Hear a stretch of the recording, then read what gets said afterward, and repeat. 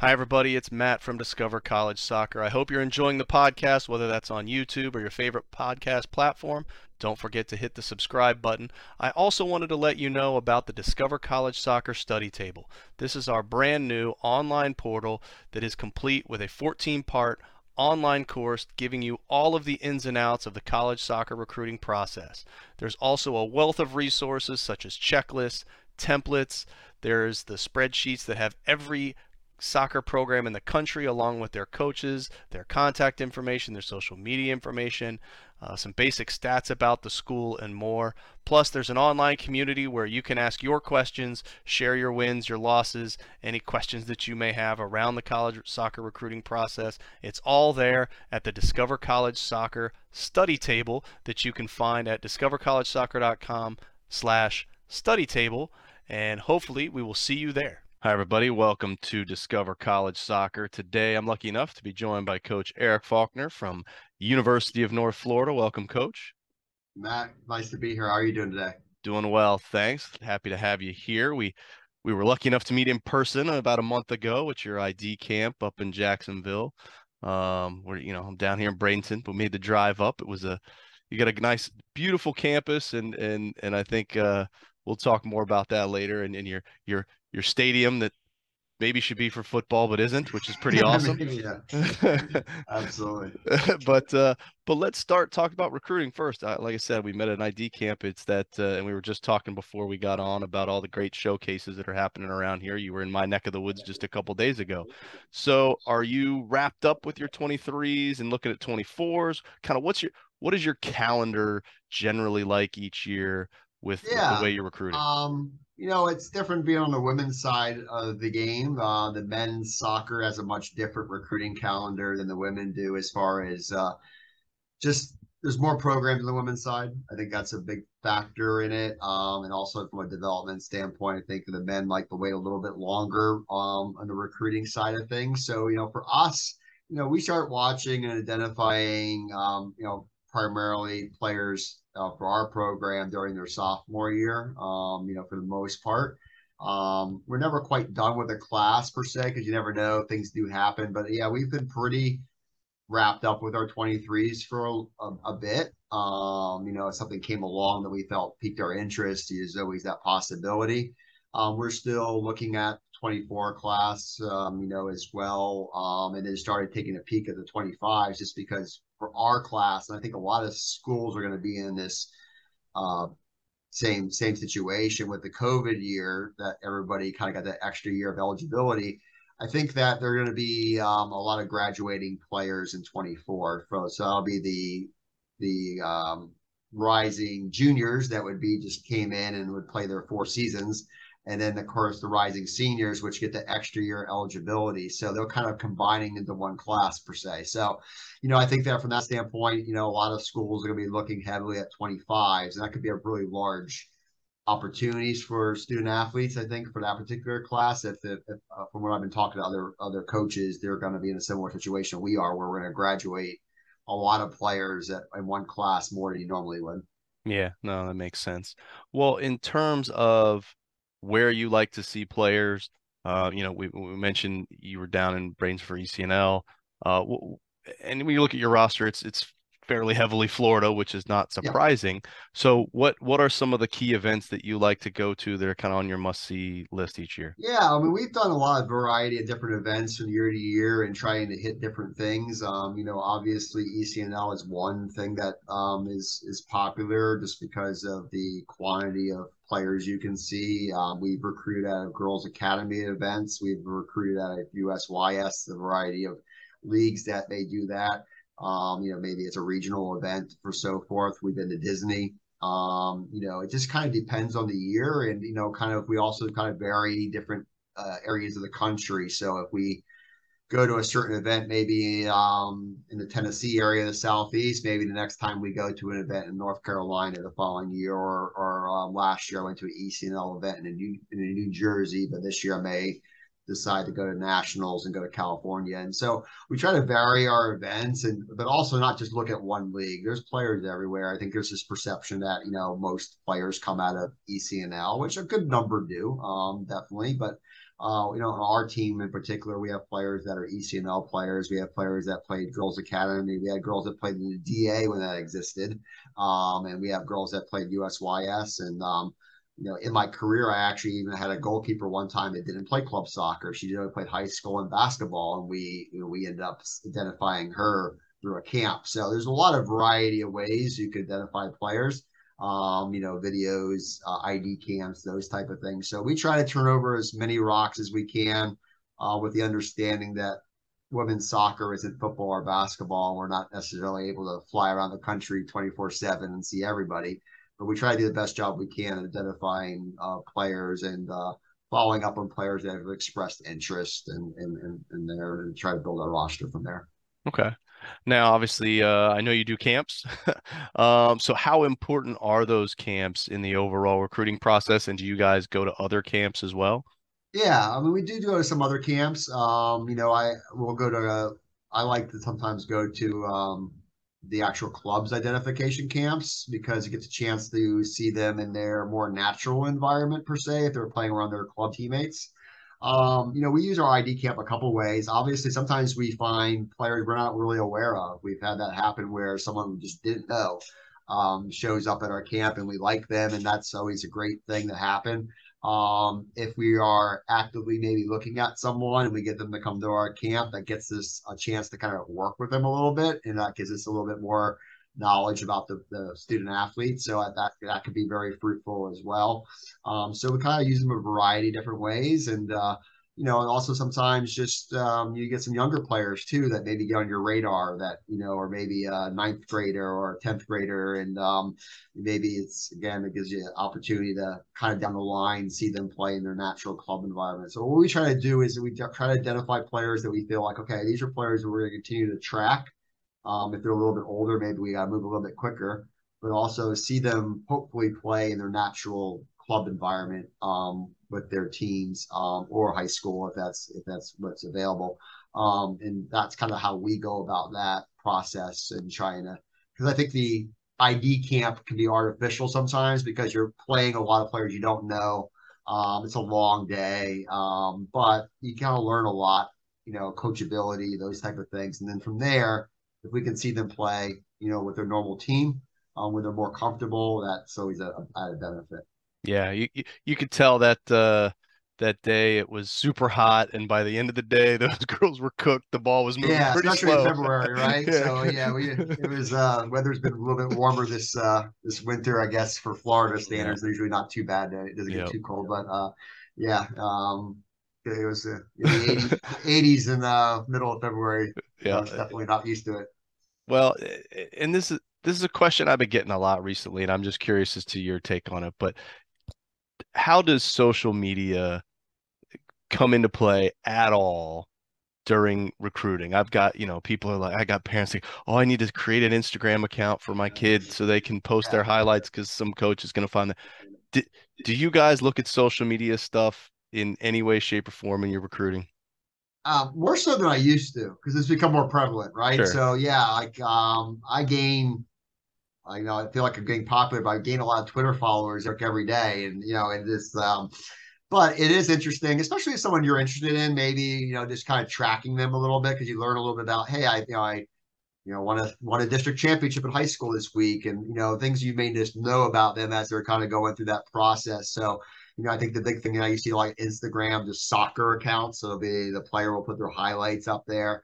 I think it's become more prevalent, and the players, especially I think on the girls' side, especially, are using it really well to get their name out and kind of promote their schedules and things like that. And so I know at ECNL this weekend, my timeline was pretty much just schedules of games and if games got changed. And, you do see that. And I think it's definitely useful. I mean, it's obviously a part of a tool that you can use to promote yourself. I still think contact is the best way, through obviously now more email than mail nowadays. Occasionally, you still get a letter every once in a while, which is kind of unique. But I think contacting coaches, staying with them, but social media for a variety of reasons is important in the recruiting process. But also just learning about that individual too. As I try to tell people during their recruiting process that coaches are checking social media too to see what kind of things you're posting and that type of thing too, because that gives you a little bit of an idea about maybe their character and things like that. So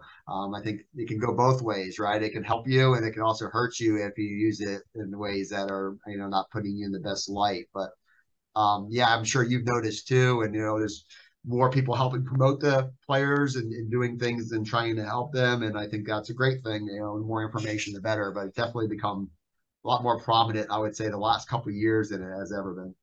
Yeah, for sure. Well, whether it's camp, showcase, anything else like that, kind of what is your hierarchy of things that you're looking for in a player that makes them stand, whether it's on the field or off the field stuff? Yeah, I mean, we start everything with character, and I think I think that's the most important thing. So we do a lot of vetting of student athletes before we even start the recruiting process, and try to talk to people just even outside the coaching staff. Can we get a hold of a guidance counselor? Can we get a hold of their high school coach? Can we get a hold of a former coach? That things teammates that may know them, or maybe someone on our team that may know them, and just try to vet as much as we possibly can to find out about character. Because honestly, at the end of the day the less problems I have once I get to college, the better for everybody involved. And so I think that's going to be important. So we do a really good job with that. Grades definitely factor in. I think that's really important, from that standpoint too. Again, we want to have good students, and I think, we want to kind of create a culture of highly driven people. And if they're driven academically, they're usually going to be driven on the soccer field as well. And then, the components of the game are obviously important, the technical, tactical, physical, and psychological. They all matter. Now, what I tell students, athletes, or soccer players all the time, if you're a super technical player, if you can become really, really good at something, that's fantastic. And it offset some other things. Sometimes it's the old adage, some coaches like pure athletes over soccer players. You hear that sometimes, but athleticism is part of the game. You have to jump, you have to run, you have to cover ground. It is a part of the game. If that's not a strong suit for you, can you think the game quicker? Can you become tactically superior? So, if you're not necessarily great at one thing, can you bump it up in another?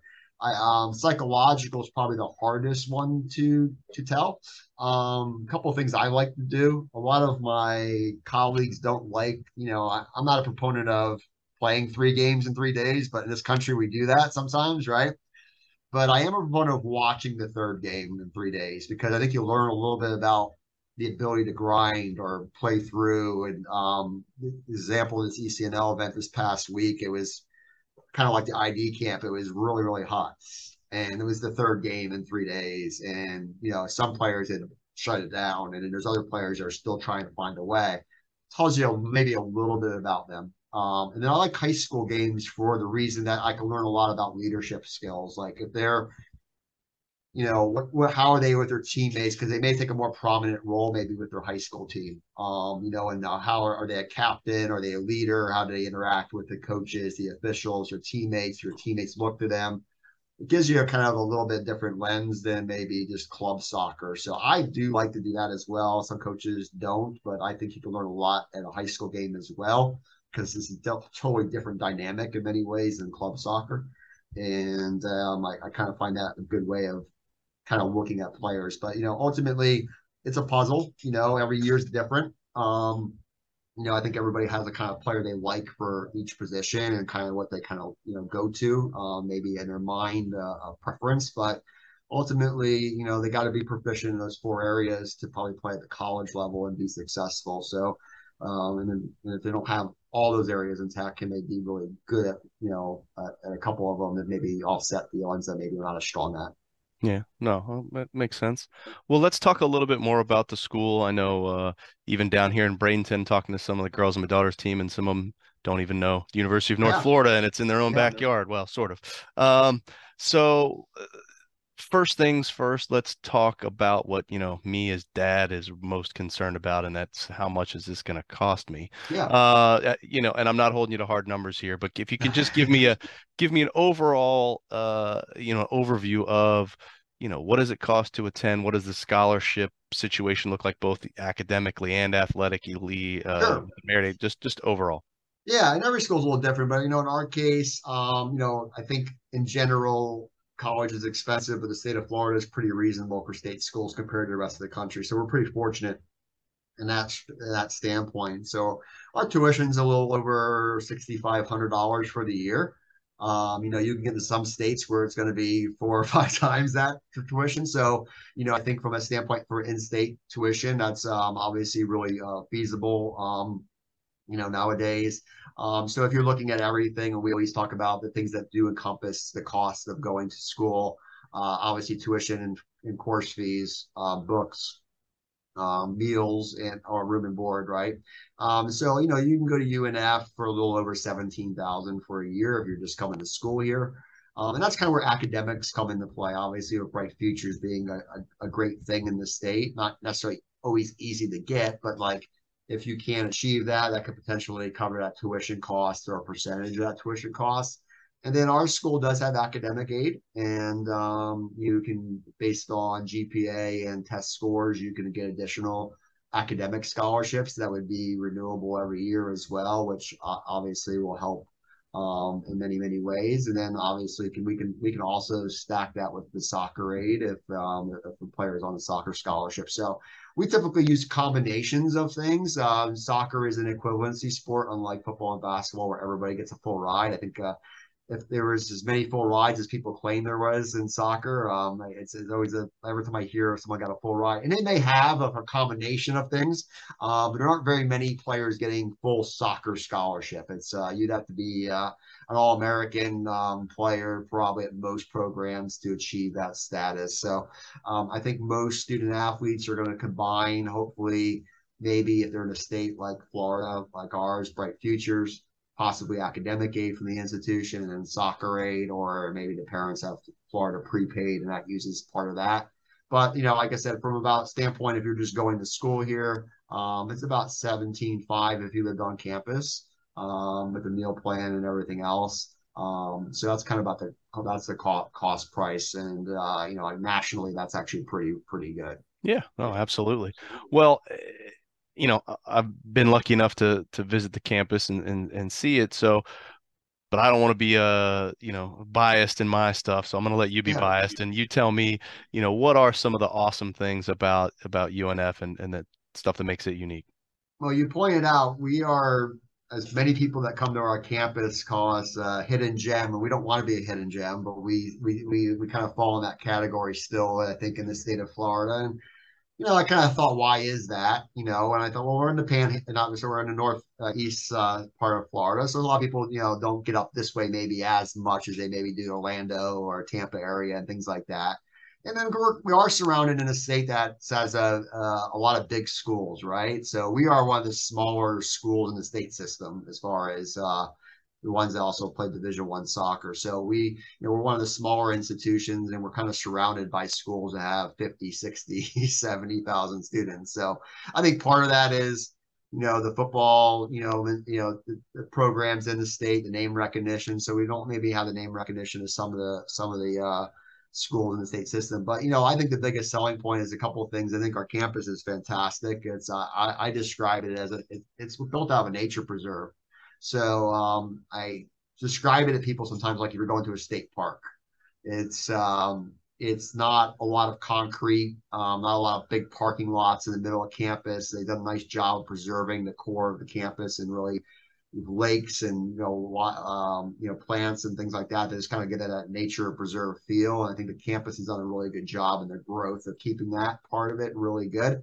I think location's another thing. We're in a big city, but we're not downtown Jacksonville, so we're 20 minutes away from downtown, so we're closer to the beach. And so I think also location, if you're looking to be a coastal school, we're about 5 or 6 miles from the Atlantic Ocean. So I think that's another selling point for us is especially in certain areas of the state like Orlando where you don't necessarily have a beach. And then if you're a beach kid, go to the beach all the time when you're home, well, you can do that in college too. So, I think those two things, I think the beauty of our campus is something I hear a lot about when people come on it, and the location. We're also right next to the major shopping district of Jacksonville. Is a huge outdoor mall, less than a quarter mile from our doorstep as well. So, and I always say, and I think things to do. We're in an NFL city. The Jaguars are doing a little bit better now, so that got a little bit out there.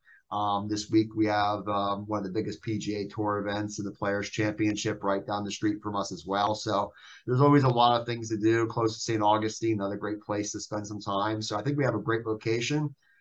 We are not very far from most areas of the state. You're looking at 2.5, 2 hours to Orlando, 3.5, to Tampa, maybe 4 from South Florida. You can get here pretty easily. And so I think those are things that are nice. And I think the other thing is we have 17,000 students. So we're not small, but we're not massively big. And so our teacher um, the student ratio is about 20-1, which is pretty unheard of at a lot of universities. And I think also nationally ranked university as well, U.S. News and World Report. So the education quality is good. There's a lot of pluses, yeah. And I agree with you. We're kind of a lot of people haven't heard about it, but once they come and see it or they find out a little bit more, I think they're pretty impressed by the institution, and it's continuing to grow. And our housing is at 100% capacity the last couple of years. We've had the 2 largest freshman classes in the history of the school. So got some good issues to solve here moving forward with growth, but Yeah. it's a good place. No, that is good. Good problems to have. Well, you mentioned education and for student athletes, student is first there. So let's talk about academics. Especially for a college athlete, y- making that transition from high school to college in terms of the rigors of both sport and academics can be daunting. So, what how do your student athletes kind of manage the expectations and rigors of both, and what kind of support systems does a school offer to really Sure. help players? Yeah, and I spent the 13 years prior to being here at a Division II school, and I loved it actually because Division II really I thought it had a really good balance between the academic and the athletic side, mostly by the rules in place. So I basically took the same philosophy there to the UNF is that how are we going to create balance for these student athletes because they're in a lot of hard majors. And we have kids that are taking biochem, biology, engineering. They're in some difficult stuff, and they're also really driven academically. So like our team GPA hovers above a 3.7 most semesters, and almost everybody in our incoming class has a 4.0 plus GPA coming in from high school. So we're getting high academic achievers. So how do we create that balance? And so I think the first thing we approach it is that soccer is a part of this experience, and not the only part of the experience. So we really try to make sure that we be efficient with our time in training and get them here, do what we need to do, and get them out. So they don't necessarily have to feel like they have to hang around the facility all the time. They're more entitled to do that. They like to do that and they want to spend more time. But I also know they have a lot of academic things to do. So we really try to be really efficient in everything that we do as far as even game scheduling and what times we leave so we can keep them in class as much as we possibly can so they can be the best possible students that they can. Support system is more than I ever had because I started at my first 6 years at NAIA school and I was the support system there. And I was at Division II school where we had a little bit more support, but here, we have a lot more people involved at the Division I level. So we have someone that's specifically assigned to our team that works and helps them with their academics, helps them with getting study halls organized, tracking grades, being proactive with their grades just in case someone has some issues, meeting with them and mentoring them in addition to what we do. And I think that part has been really, really good. I think being a smaller D1 like we are actually creates more of a family feel than maybe some bigger schools do. And I think that's helpful as well, where the people that are working with our student athletes, from our compliance, from our athletic director, from people in our academics area, we really know who they are. And I think that really helps as well.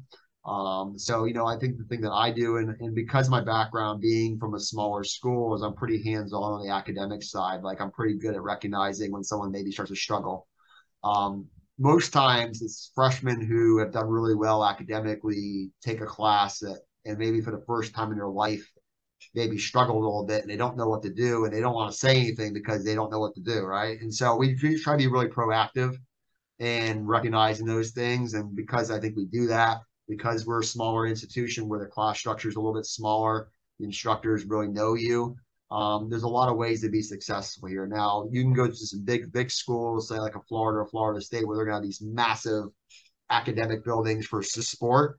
We don't necessarily have that kind of structure here. but we do have good people that are willing to help them and help them achieve their goals. And so the cool thing for us is our kids are doing super well in the classroom. If they go off to grad school, they're getting into the grad schools they want to get into in those programs because they have the high GPAs. And we're really proud of the academic work we do here. And it's just not just me; it's a lot of people that make that happen. No, that's fantastic. Well, let's talk a little bit more about the team and the soccer side of things. You introduced your amazing staff at the ID clinic, but I figure now's a good time to let folks know how big is your staff, what roles does everybody play there besides yourself? Yeah, so I have two assistant coaches, and so a new rule just passed actually. So schools are adding a third assistant. Not every school is going to be able to do that, and most likely it's only going to be the Power Fives. At least initially, they're probably going to fall into that category. But I have a coach, Coach Serge Libovetsky, who's with me. That actually coached with me when I first started coaching in college back in 1999. So I've known him for a while.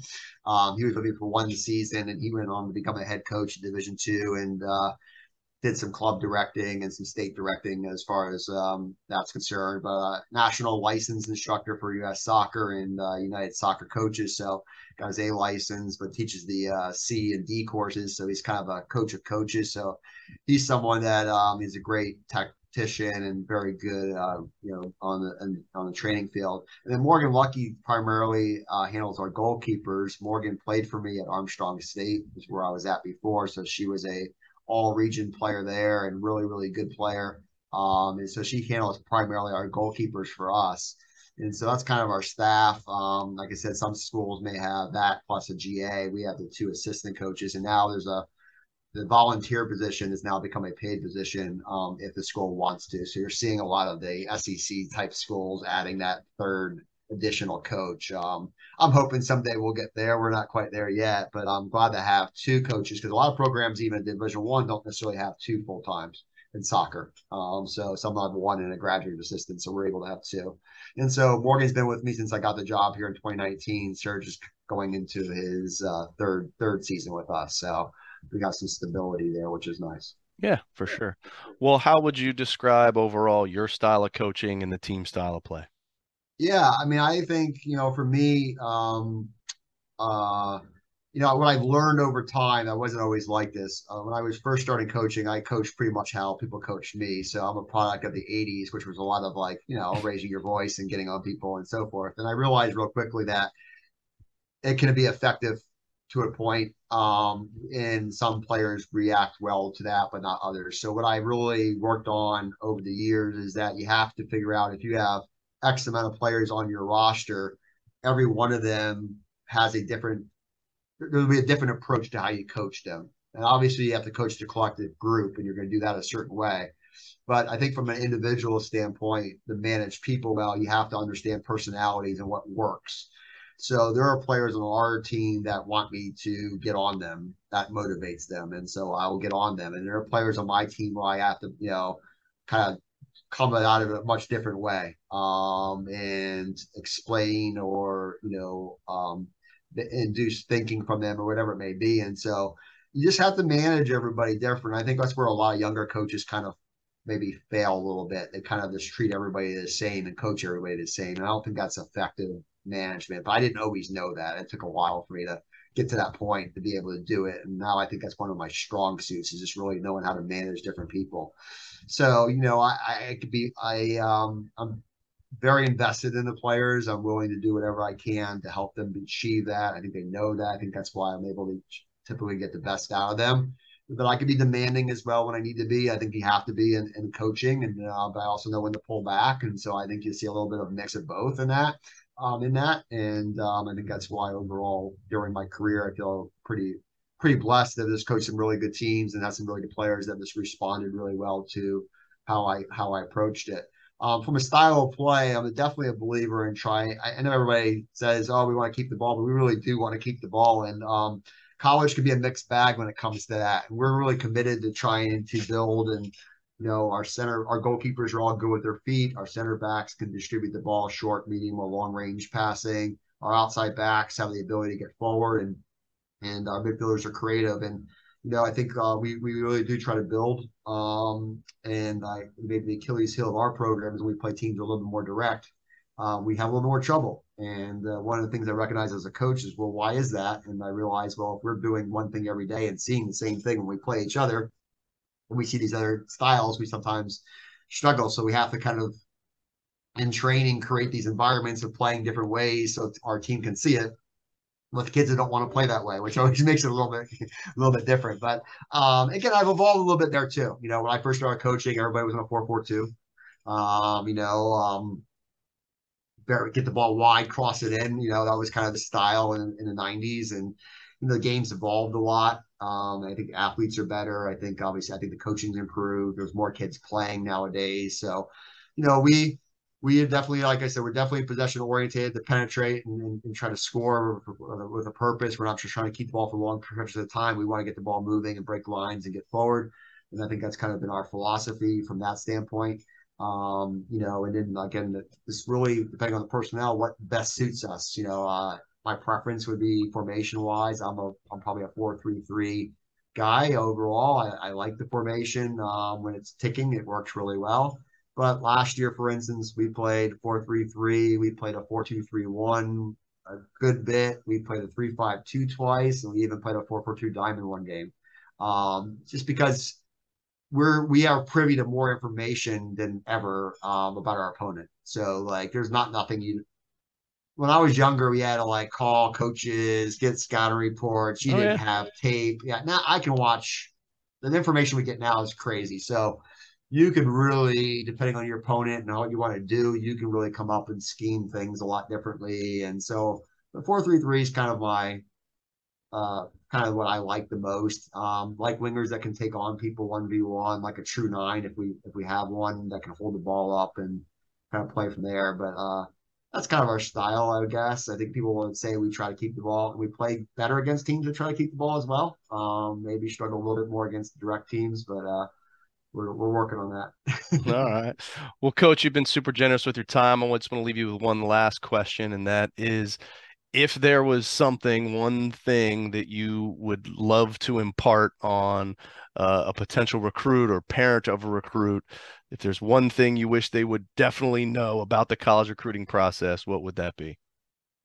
I mean, I think the biggest thing for soccer is you have to promote yourself. You have to let people know who you are, you know, and whether it's through a player resume, through email, through video, but like and be persistent in that thing. And I think the thing you have to understand is it has to be the right fit for both parties, right? So there's players I like a lot that don't come to North Florida. So it happens on my end. And then on the flip side, there are players that would love to come to North Florida that may not be the right fit for us. And what does that mean exactly? It can mean a player that I like a lot has an opportunity to maybe play at Florida State, you know, that level, and I'm not going to get them to come to the UNF, though I like that, right? On the flip side, it may be a player that maybe he's not quite at the level that we're at, or we have many goalkeepers on our roster for several years, and they're a goalkeeper in a particular year, and it just isn't the right fit. There's some really good players that we would like that maybe we just don't need their position. So understanding that a lot of factors go into a recruiting year, and some of it is just varies from year to year. And you know, you may not need a 23 goalkeeper, but you needed one in 24 or 25, and so that 23 wasn't recruited, even though they were good enough to play here.